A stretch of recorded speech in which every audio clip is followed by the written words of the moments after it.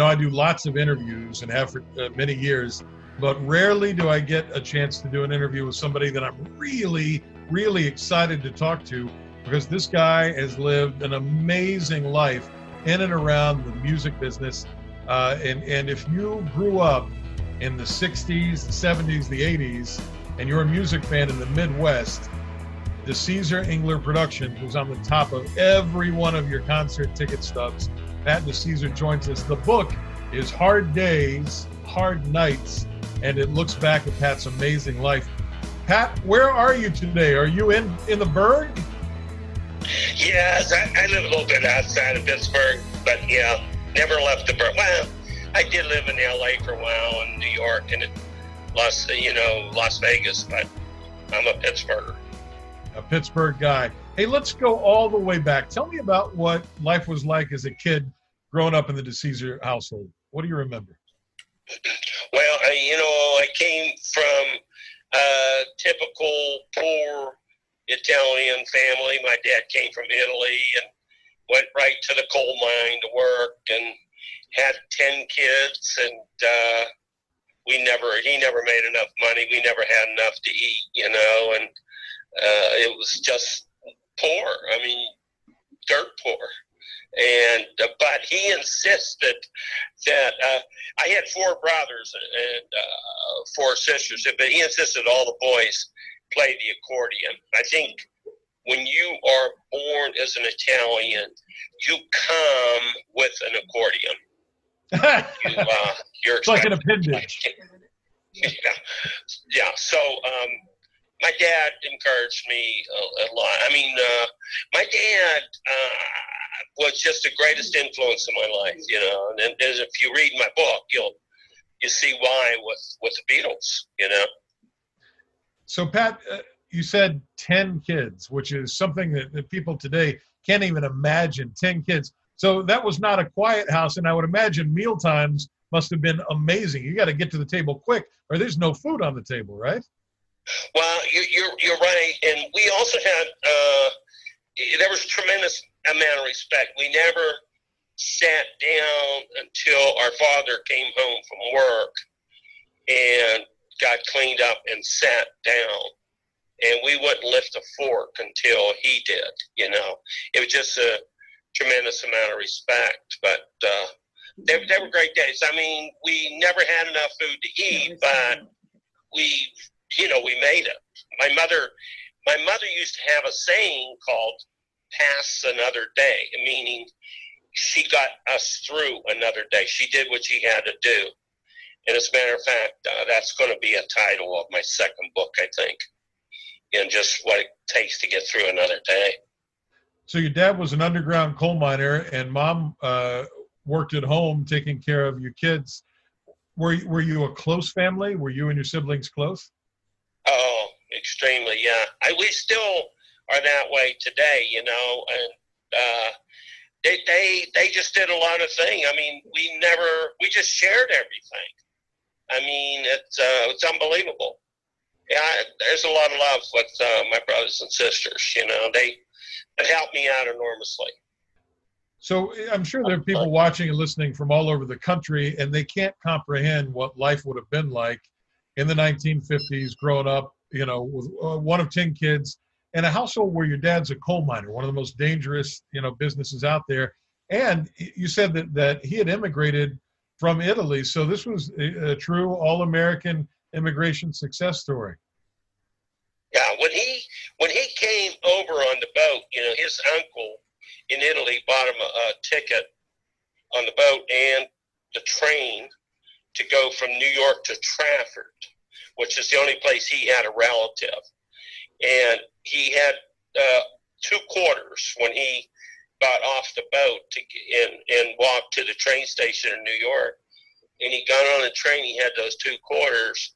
He couldn't speak English, so the conductor's coming down the aisle with a tray of apples and oranges.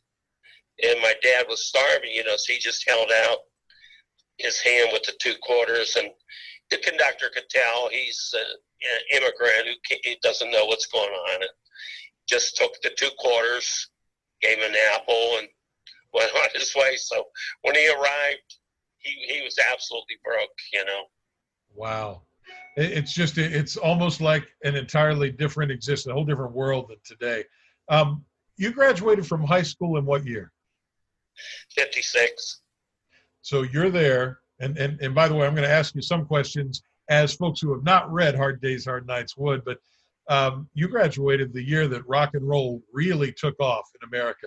Rock Around the Clock, Elvis Presley, Little Richard, Jerry Lee Lewis. This is all happening the year you're a senior in high school.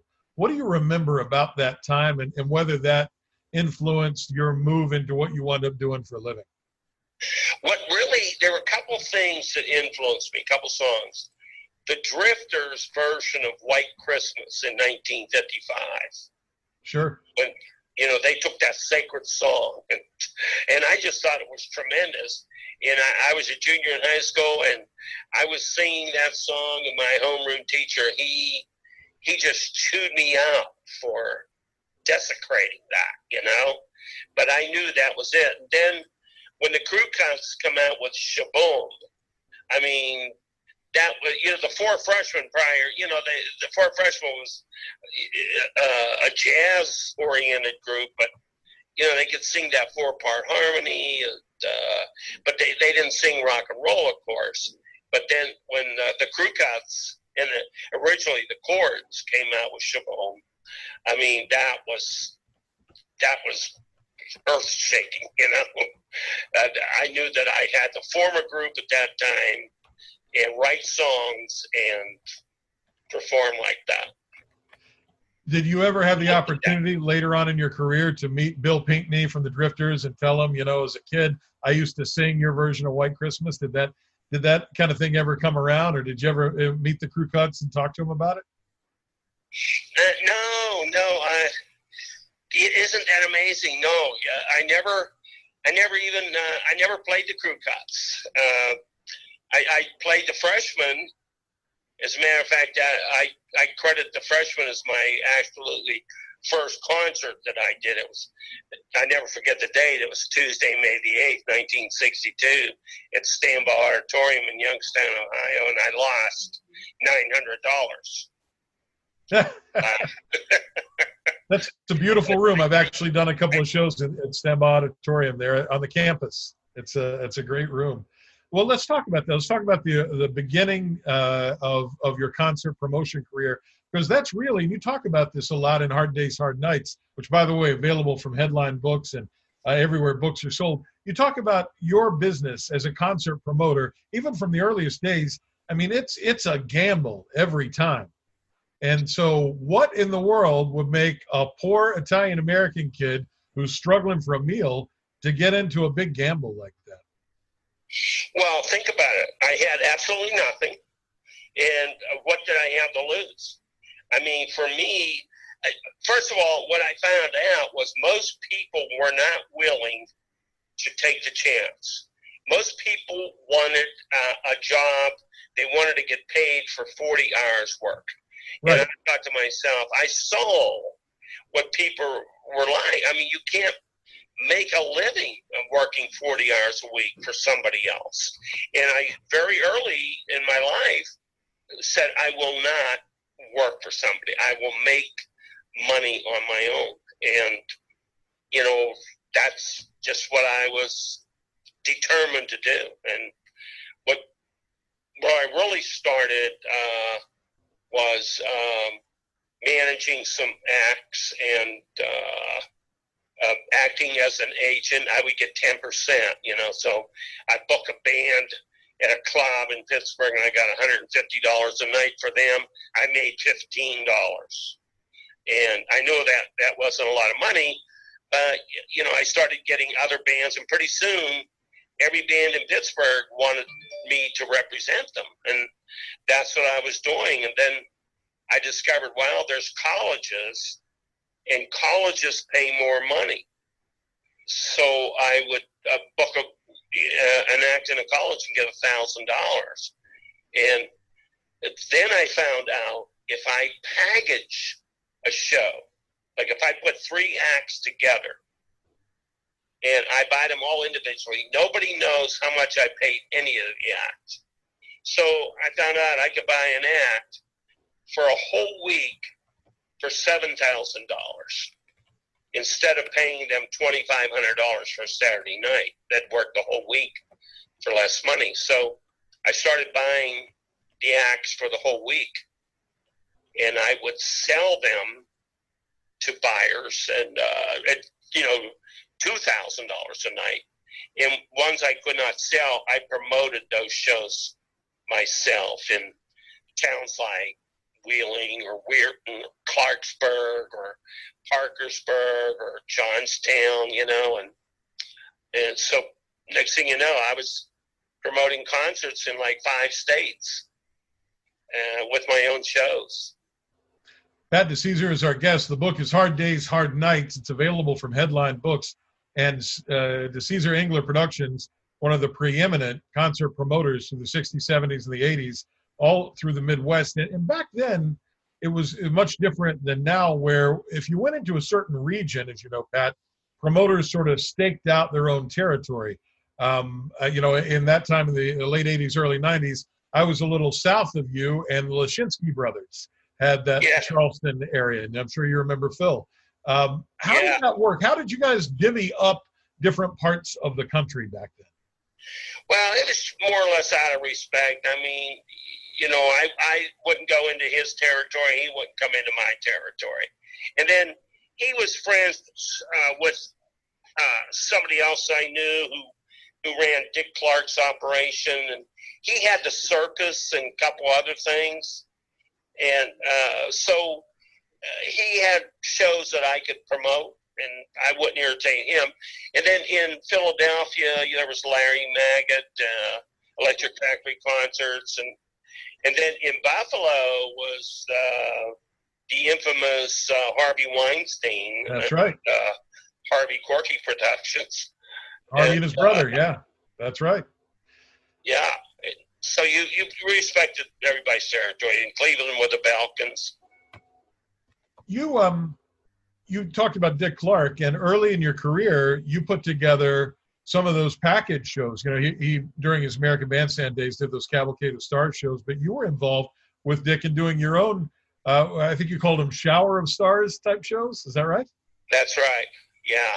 And what we figured out was, we thought at the time, you see, the Civic Arena was built in 1961, and it had a capacity at that time of 12,500 seats.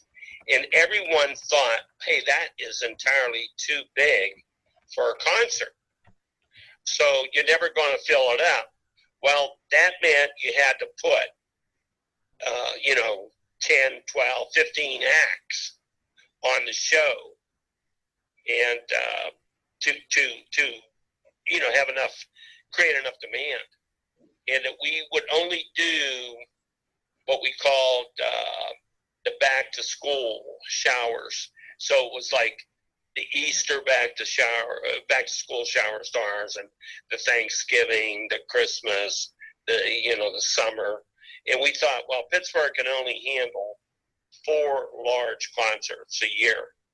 That's all the money that people had for entertainment. And the ticket prices were very low. I mean, $1.50, $2.50.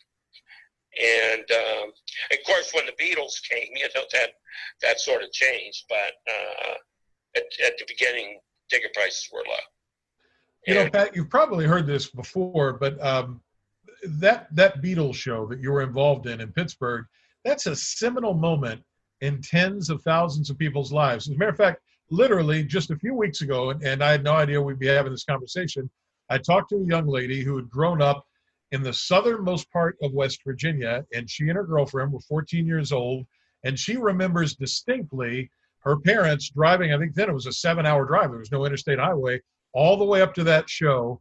Two 14-year-old girls, the parents waited outside, and she still, to this day, she's 70 years old now, has the KQV tickets, remembers it distinctly, has the pictures. I mean, that was etched in her mind. And for you to look back on being that involved in something that was so important, to so many people. Does that ever give you pause? You think, had I not been there, that may not have happened. You know what? At the time, when I thought about the Beatles, I had no idea. I knew they were going to be big, but I had no idea they were going to have this kind of impression upon people. And, I just thought their music was extremely different. See, up until that time, the Americans thought the British were really corny when it came to music. They laughed at their music. So when, John and Paul started, when they became very big in England, they were not satisfied until they would become big in the U.S. And they didn't want to consider anything about the U.S. until they were really sure about it. But I never witnessed anything like that in my life, and probably never will. The effect that they had. Parents were divided. Some people thought it was the end of the world. Their kids were, going to drop off the deep end with these guys. Some of them loved the music, but yeah, it was really incredible change, cultural change as well. At that time, was that the biggest financial gamble you had taken? Yes, it was, because the way normally what I would do when I booked a concert, I would book the act, and I had built up a reputation with the agents in New York who represented the major talent, and they sort of trusted me, so they never asked me. After a while, they never asked me for a deposit. So if you were to book an act, and the act was $10,000, you would have to send a $5,000 deposit in advance. Right. And then you would pay the act the other $5,000 prior to them going on stage. So I developed this relationship with the agents, the big agents, that if they needed a favor, they had to book an act somewhere on a Wednesday night. You call me, I'm going to fill that date for you somehow. I'll find a buyer. If not, I'll promote it myself. So, they trusted me. So in many cases, they never asked me to put up a deposit. Now, the Beatles were different. The Beatles didn't trust any American. They sort of had a chip on their shoulder, The agent was very careful, because here the agent was dealing with the most treasured value here in music, and it was it was an American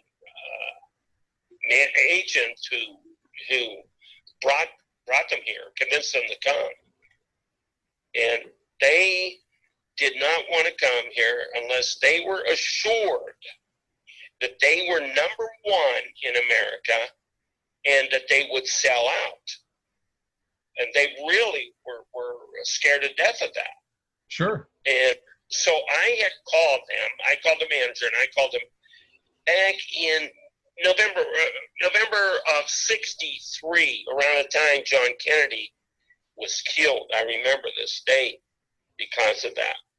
And I was working in the record business at the time, and I ran across another person who introduced me to the Beatles when I was on the road promoting some other acts. And I said, wow, that's a really, really great act.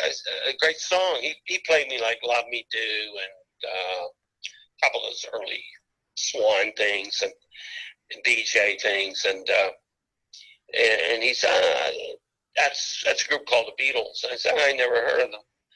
I said, but, they sound pretty good. And so when I came back to Pittsburgh, I said to my partner, the guy I work for, and the guy I did some concerts with, I said to him, hey, I just heard a great act. I'd like to book it for the Civic Arena.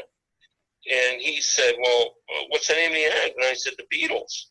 And he said, I never heard of them. And I said, yeah, I know, no one else. And he says, and you want to book them for the arena?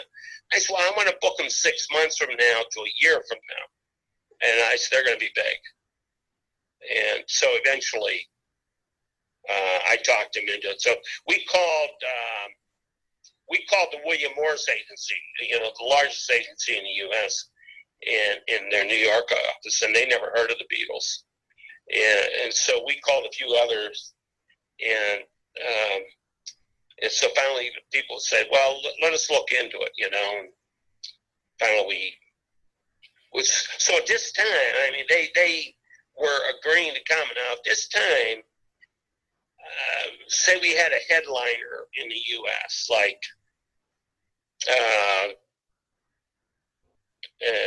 Gene Pitney, for example. He was one of our headliners.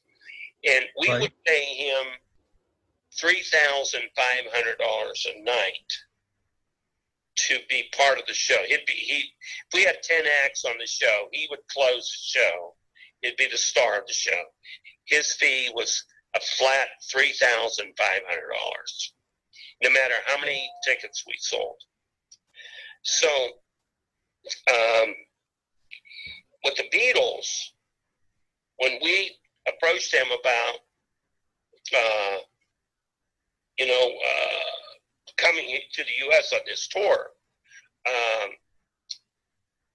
they said, after they considered this, it took a long time, they said, we want $35,000 a night. Now, that doesn't seem like a lot of money today, but that was astronomical. That was 10 times more than any other Americans got as a headliner act. Got it. They just wanted to prove it wasn't about the money. What they wanted to prove was that the British artists were 10 times more powerful, especially like the Beatles. They wanted to prove that they were the biggest act in the world. And they got it. Well, you know what we did? We said to them, look, I'll tell you what we'll do. We'll give you $20,000 against 60% of the gross. And we gave them the opportunity to make more than $35,000. And they actually ended up making $38,000 on our deal, the way they made it. We gave them a $20,000 guarantee against 60% of the gross after certain deductions, and they ended up getting $38,000. Pat DiCesare is our guest. We're talking about his book, Hard Days, Hard Nights. He's the guy that brought the Beatles to Pittsburgh, along with the Rolling Stones and Alice Cooper and Sly Stone and on and on and on. He's one of the most legendary concert promoters, as well as agents and artist managers in the Midwest in the 60s, 70s, and 80s. We're simulcasting today's show on the Zoom into Books online program. And if you have any questions, we'd love to have them. Just email them in or text them in or message them in, and we'll ask Pat your questions. And we'll also, I'd love to show some of the pictures from your career. So if Ashley back in the home office can throw some photos up, I want to ask you about some of the talent that you've worked with. But as those pictures come up, Pat, you had said in your book that really you didn't hang out a lot backstage. You said lots of promoters, they would promote shows for next to nothing just for the opportunity to be in a photo with some big star. That was the thing that was the furthest from your mind. You're in the box office making sure that the money happens the way the money happens. For you, this was a business. This was not hobnobbing with celebrities. Well, and you're right. To me, it was called show business. The act was a show. I was the business. And that's the way I preferred it. I was strictly business. I didn't want any side benefits. I didn't want to take advantage of any of the extra things that went on. I just wanted to get the show on and over with. I wanted to pay my bills that night so that everybody knew if they worked for Pat DiCesare, you were getting your money. You didn't have to argue for it. Acts like Chuck Berry. I mean, he was the worst to deal with. I mean, this guy wanted cash in small bills, and he wanted that cash he wanted me to give him the cash on the side of the stage right before he would go on. And he would look out in the audience and he'd say to me, "You're sold out, huh?" And I'd say, "Yeah." He's, "Well, I want another $200. And, well, what was I going to do? Say no? Right. So I'd give him an extra $200. But he would do that every time. He was a creep. There were a few people that were that way, but you had to take care of business. Had to get it done. We're looking at some pictures now of sort of the melee out in front of the Beatles show. And there was a poster up of KQV as the presenting radio station. Pat, I come from radio. You have deep relationships in radio the way it used to be. How important was radio in filling up those concerts in Pittsburgh and in your other markets back in the 60s, 70s, and 80s? It was extremely important. I had to maintain a great relationship with the radio station. And in Pittsburgh, I had two main stations, KDKA, which really got way out there, and KQV. KQV played more of the music I liked. It didn't have quite the power, but it was the right audience for me. And both of them, KDKA and KQV, wanted to present this show. And so what we did, we made a deal based on future shows. So we presented to both of the stations, "If you take this show, I don't want to pay regular rate card. I'll pay you $750 a show." And KDK said, "No way," And KQV said, "Yeah, we'll do it." And so I just went with KQV, and they did a tremendous job. What do you remember about the folks that were around the Beatles when they came to Pittsburgh? That group is so seminal in popular music history that even the secondary and tertiary figures that were around them, Mal Evans, who was their roadie, or Brian Epstein, who was their manager, those names are almost as well known as the Beatles themselves. What do you remember about the folks that traveled with the Beatles? Well, unfortunately for me, when the Beatles, I booked them in February for September 14th. And at the time, the Vietnam War was building up. And I got a call to go in for a physical. And I tried to join them. My brothers were all in, my older brothers were in the Marine Corps. And I tried to join the Marine Corps when I was in college reserves. And I failed the physical. And those guys told me, "Hey, the Army isn't even going to take you, so don't ever worry about getting drafted." But they escalated the war, and I got a draft notice, and I got drafted. And I passed the physical, and they said, "Tomorrow you'll be on active duty." So my world ended. And so when the Beatles played, I was I was trying to stay alive with a rifle, A lot of the music that you promoted was against the backdrop of the Vietnam War, and then, of course, the race riots that happened in the late 60s, and which unfortunately we're having those protests and riots again today. When people look back at that music of that era, Pat, it's intertwined with what was happening in Vietnam and what was happening with those assassinations and on and on. I wonder, when you look back on the music of the 60s from bands like The Doors and Jimi Hendrix and these other acts that the Rolling Stones that you promoted, do you think about Vietnam? Do you think about the music? How is it all mixed in your mind?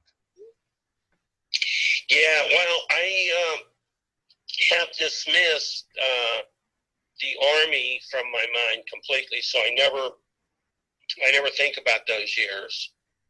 And when it comes to music, unfortunately, it was such a business for me that I never permitted myself to have the luxury of enjoying music.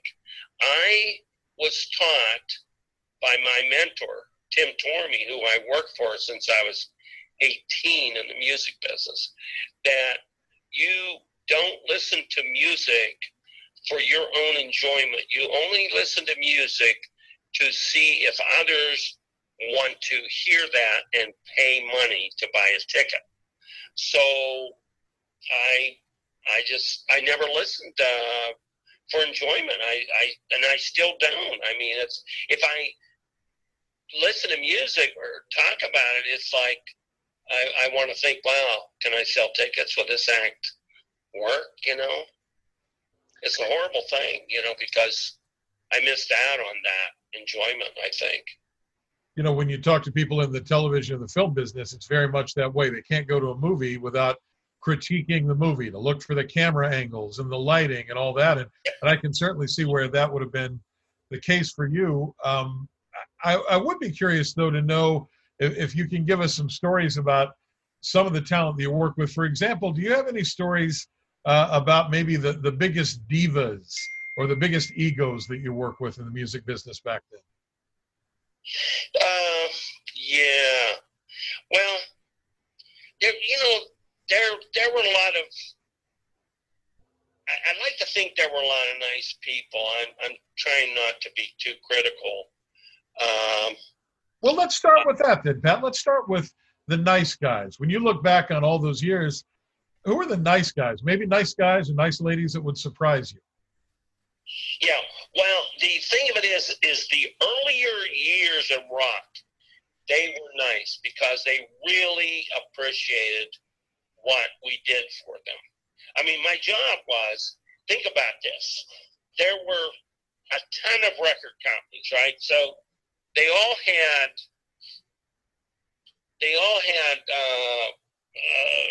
releases. They all had 100 artists on their label, and then they had these releases, and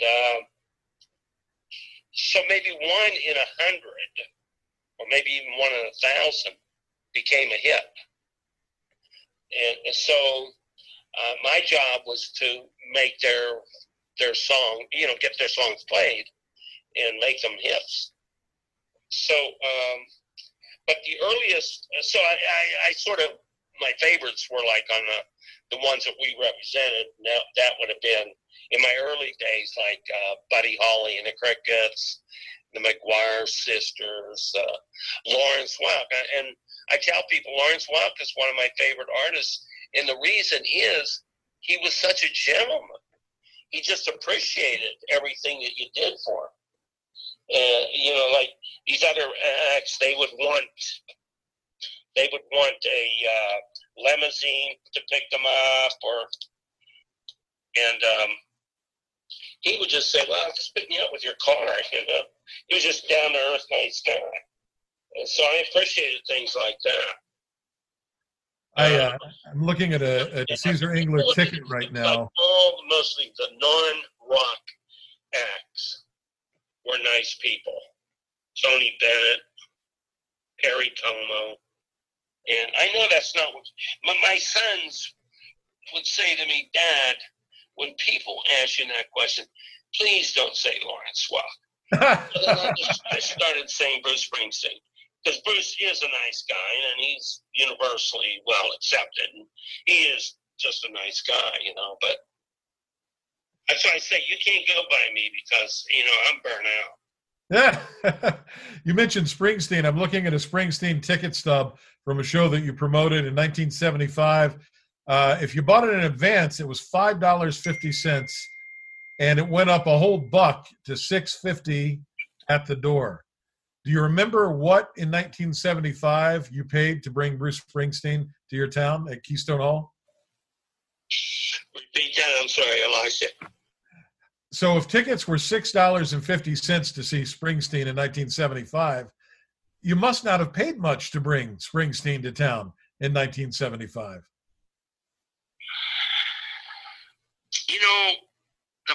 That was the first year I played him. The first year I actually played him was 1974. No one even knew who he was.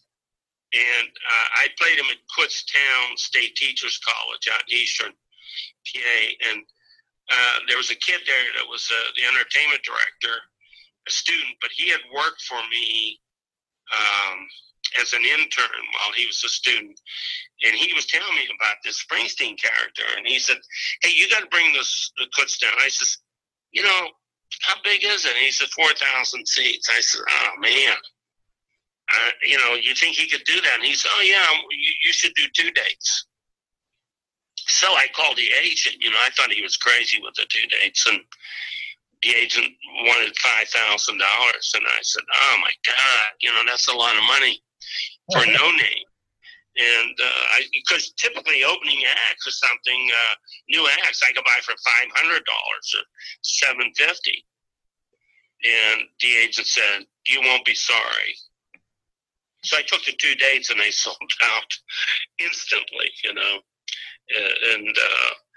the tickets were reasonably priced. That was my problem. I sold the tickets too cheap, and I'm not bitter about that.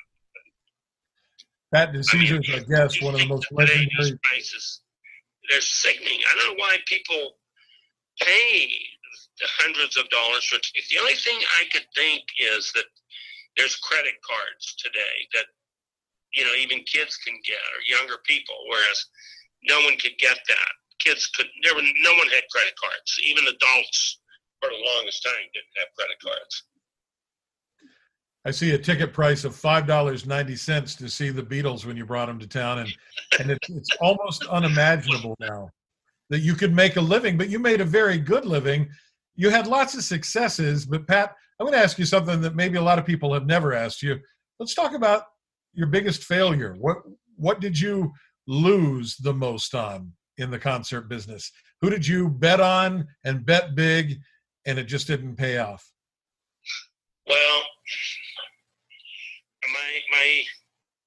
I had this friend, Eddie Leffler, and he was the manager of Eddie Van Halen, right, at the time, and what the heck's his name? His wife has got the red hair, and she's on one of those shows, morning talk shows. And I'll think of his name. Anyway, there were the 3 of them, and he put the show together, and he said to me, listen, I got a great ballpark show. And he said, I want you to play it in Pittsburgh, and, I'll give you a good deal on this show and all this and that. So I said, I don't feel really good about the show, but I'll do it. And it was called The Monsters of Rock. And sure. I lost $497,000 on it. That was my biggest loss. $497,000 on one concert. Yeah, that's the thing. People, they come to a concert and they see, you might sell out an arenas, 15,000, 20,000 seats, and they think you made $1 million. And they don't realize, it's the last 500 seats that I need to sell before I make any money. I could sell 14,500 seats. That doesn't mean I made any money. Yeah, the promoter is the last guy to get paid. I remember that Monsters of Rock tour, though, and there was enormous press. Van Halen was the headliner, and there were a bunch of other acts on there. I think Skid Row and Kingdom Come, all those big hair bands of that time.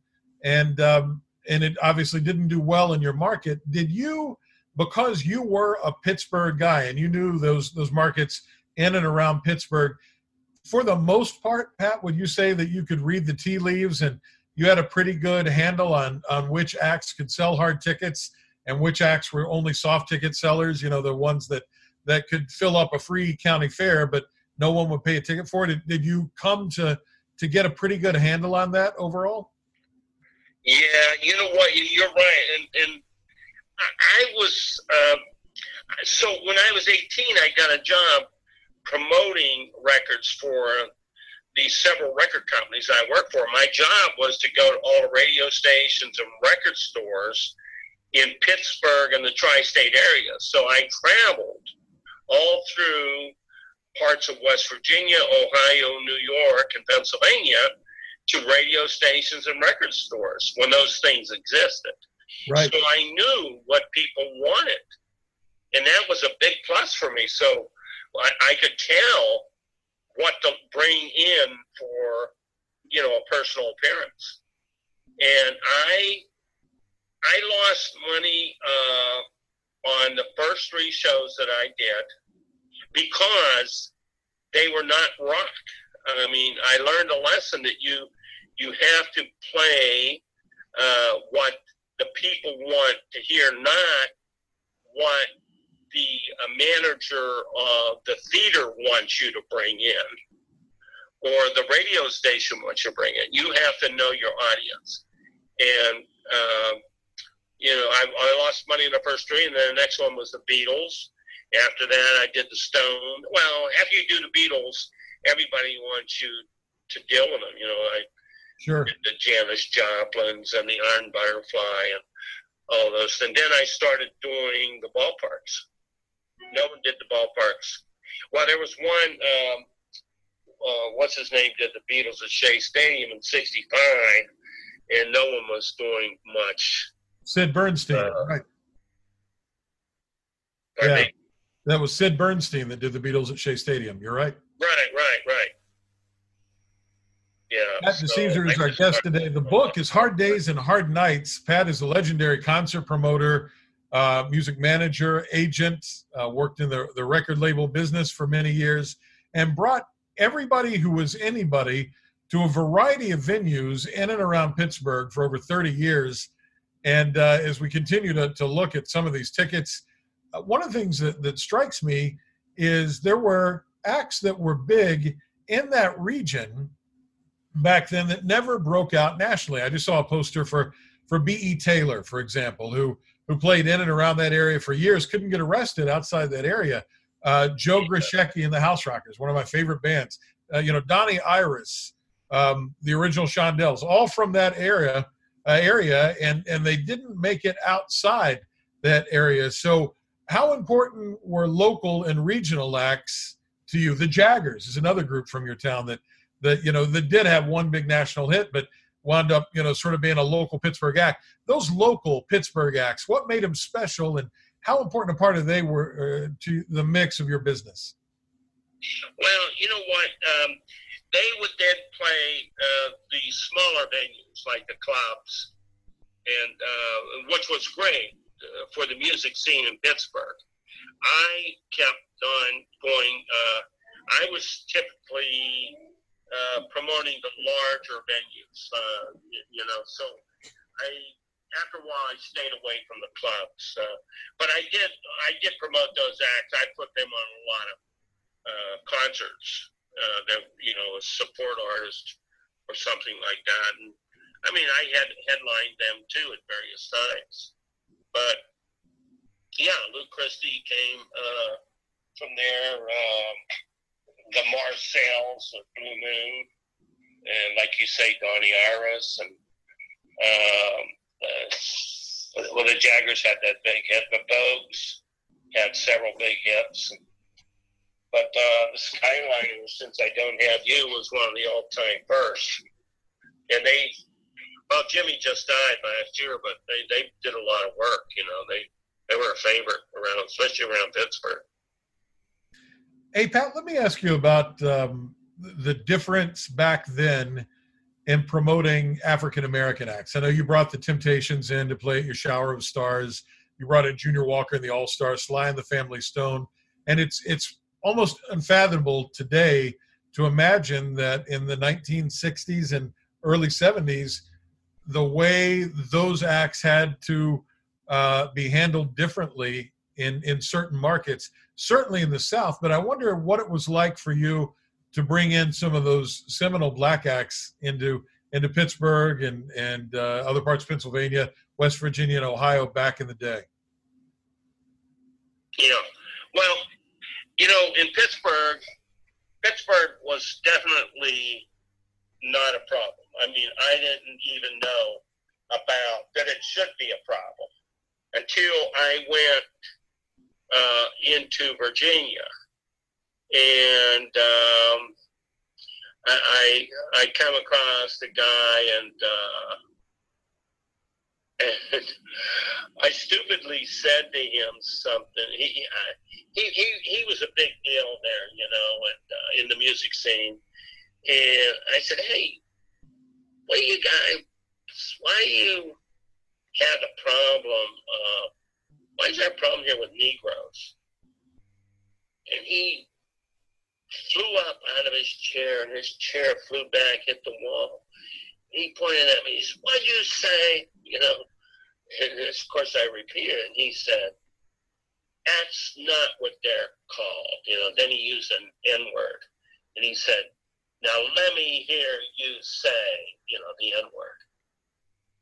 And that's what you do here, And you don't want to do that, then get out of here. Don't do business here. And if you ever bring anybody here, they cannot do. I'm telling you right now, don't try to get a hotel here. Don't try to go to a restaurant. And sure enough, that's the way it was. The Marcells had 2 blacks and 2 white guys.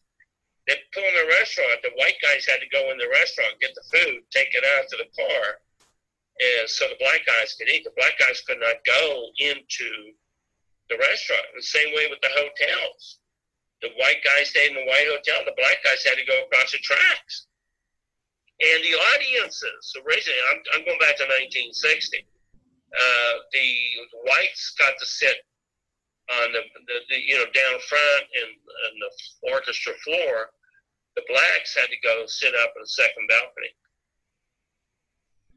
Just incredible to even think about that in today's world, and especially with what's happened in the last couple of months. And yet, we know it's real, and you look back on those times, and certainly things have come an awful long way.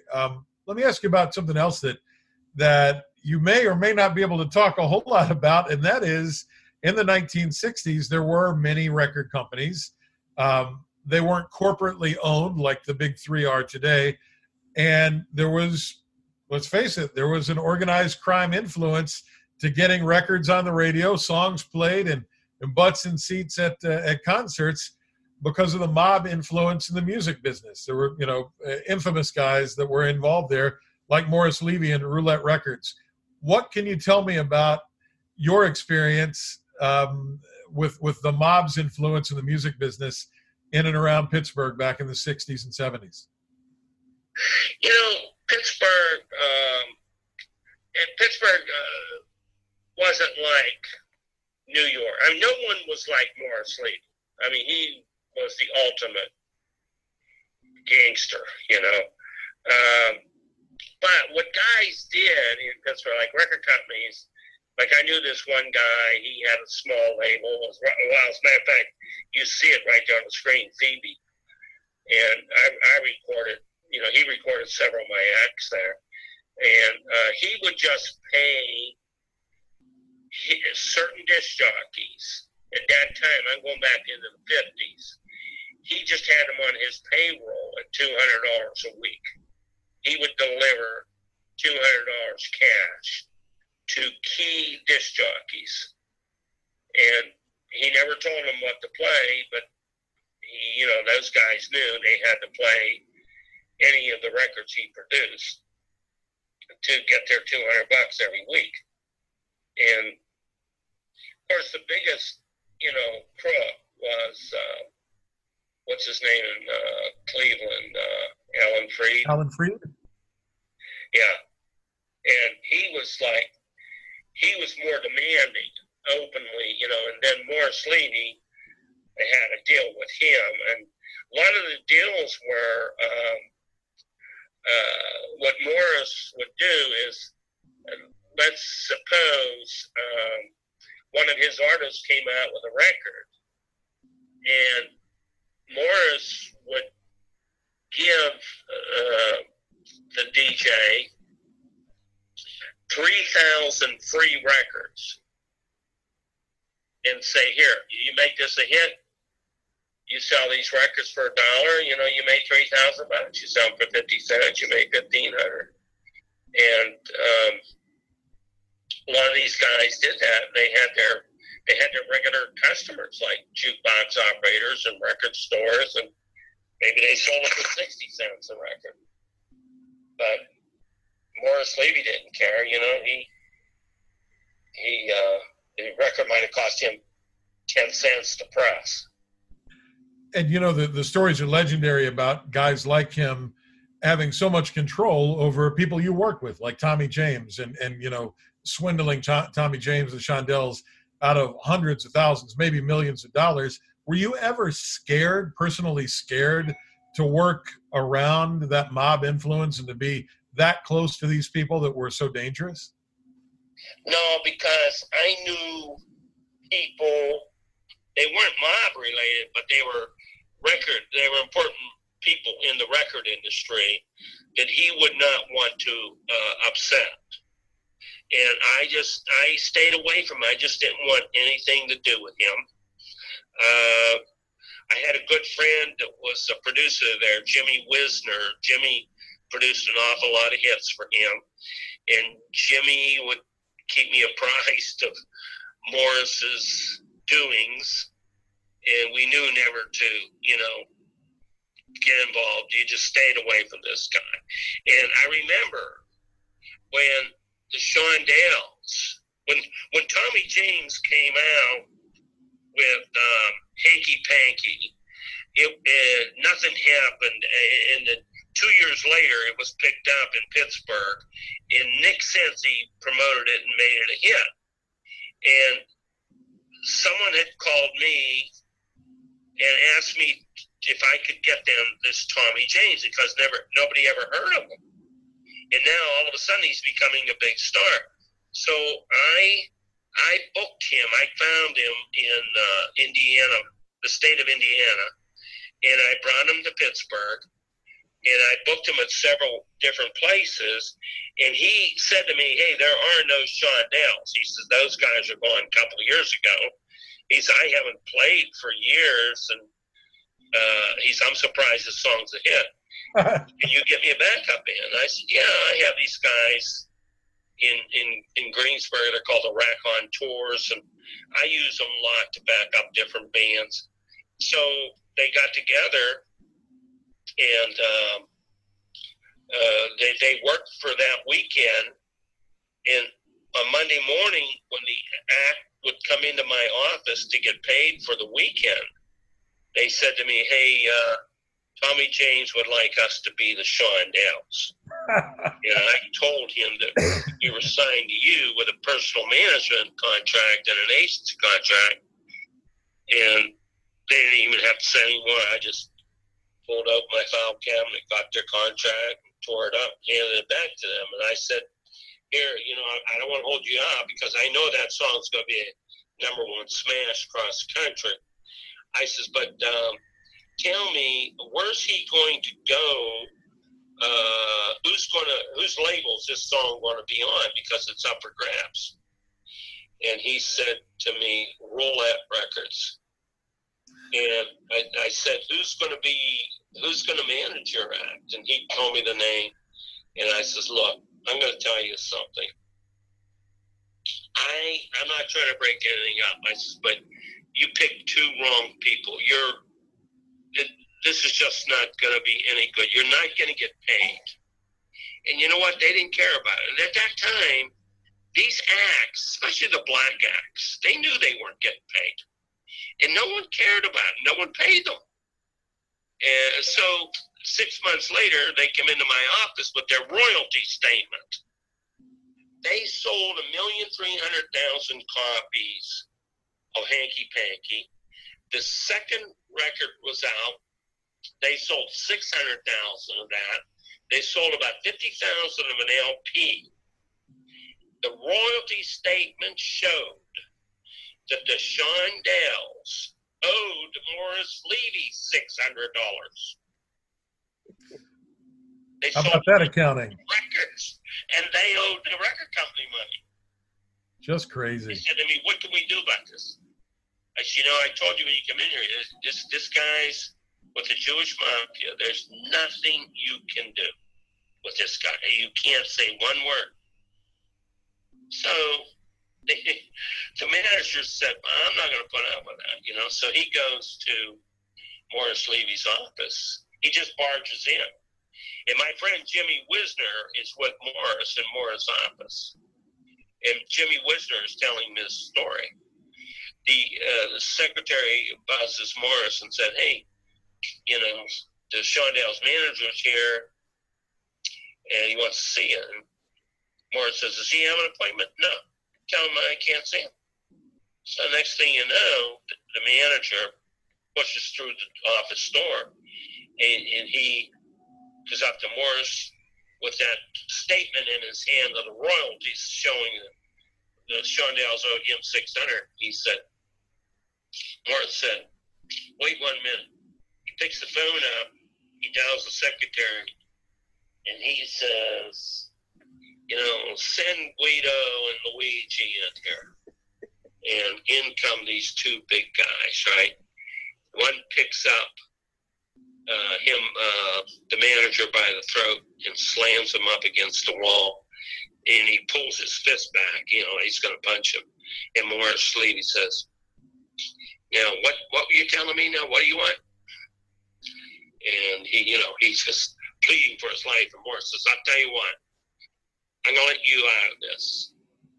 You tear up your contract with the Shondells. You're no longer their manager. You no longer have anything to do with them. You know, and that was the end of it. But to this day, he never paid them. And Morris never paid. And there was nothing Tommy could do about it. So you juxtapose that sort of scene from 1960s music to you selling your company in 1999, and then we fast forward 20 years to today, where the music industry has become very corporate. That it's, you know, it's huge publicly traded companies. There are essentially two big concert promoters throughout the world. There are 3 record companies left. There are only a couple of radio companies that run all the radio stations in the world. You don't have those colorful characters like Morris Levy, and you don't have maybe the organized crime. Now you have sort of this organized big business kind of crime. And I wonder, are we in a better place now, or are we not in a better place? No, because you know what? There are fewer shows today. When I was in the business, heck, I bought the Stanley Theater, so I had in downtown Pittsburgh, 3,500 seat theater, and what I wanted to do was create shows to fill that thing so that I could survive. And I did that. And for 5 years, won the Theater of the Year in its category across the U.S. We would create so many acts, so many shows that people never heard of. We would put 2 and 3 different acts together that we just felt strong about, you know, and they would sell out the place. And it was just amazing. I mean, people would call us and say, from other cities across the other promoters, you know, and saying, well, how'd you put that together? But it was a great place, and we never had a problem with patrons or police. The city loved us. The restaurants loved us. We brought a lot of people into town. And then I was people always associate me with rock, and that's true, but I sort of always loved the theater. I love Broadway. And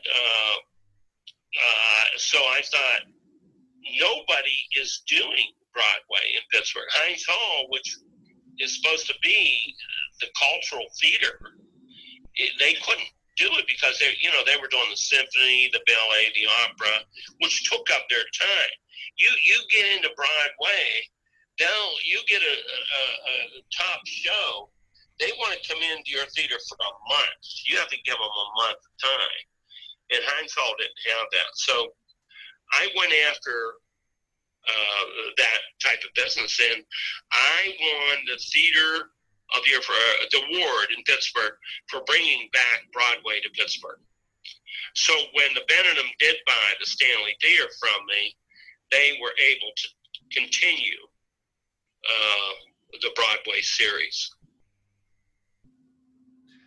One last question before we wrap up. And we've been talking with Pat DiCesare about his book, Hard Days and Hard Nights, from Headline Books, on this very special Zoom into Books. And that is, I want to ask you, Pat, about what's happening in today's world in the music business. You talked about your love of Broadway, and it was just announced yesterday that Broadway is canceled all performances in New York until January of next year. Concerts, by and large, 95% of those are off. All of my entertainer clients are off tour. All the behind-the-scenes people, thousands, tens of thousands of sound companies, lighting companies, ticketing companies, tour managers, from top to bottom, the merchandise people, they're all out of work.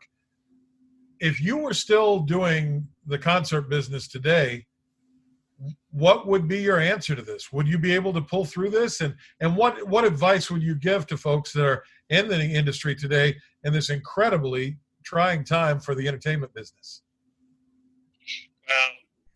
I never experienced anything like that in my life. I never ever thought that would ever even happen. But there's nothing you can do. You're out of business. I mean, it's like getting hit with a snowstorm when you got a sold-out show. I mean, you're not going to perform. And here you're going to have a snowstorm for about 6 months or who knows how long. Right. You're out of business. You're out of business. I'd hate to be in the business today.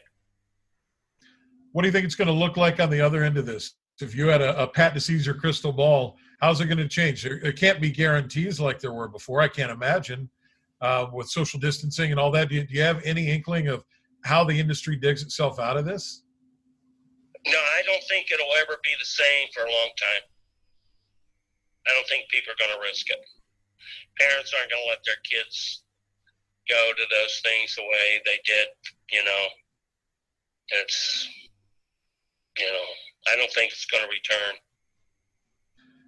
And if you have an artist that appeals to an older clientele, an older ticket buyer, I wonder if those folks will come back out. A legacy act will, folks in the 60s and 70s go to shows. They won't want to go out. You have to do what Garth Brooks did with the drive-in theater things, I think. It's a whole different world. You had a good run. Any regrets? No, I don't. I loved the business when I was in it. I'm grateful. And I did everything I wanted to do, but, it's not all about money, like life isn't all about money. It should be about happiness. And fortunately for me, I was able to mix them both, but I wouldn't do something unless you were really happy doing it. Happy today? Very happy. I got a great wife, Kathy, and she's been through, we've been together 52 years, so she was there from the very beginning, and I had a wonderful, my mother and father, my brothers and sisters, and now my kids. I got 3 sons that are fantastic, so life can't be any better. I want to thank you for spending this hour with us and encourage folks, if you love music, you want to get a behind-the-scenes look at when it all started in the big-time concert business. The book is Hard Days, Hard Nights. The author is Pat DiCesare, one of the most legendary concert promoters in the Midwest. Pat, thank you so much for being on our program today. It's my honor. I really appreciate it. Thank you, Ned. You bet. I'm Burke Allen in Washington, D.C. Special thanks to our friends at Headline Books and also everyone listening to our Big Time Talker podcast, brought to you by our friends at Speakermatch.com. Now go out and make it a great day. Bye, Burke.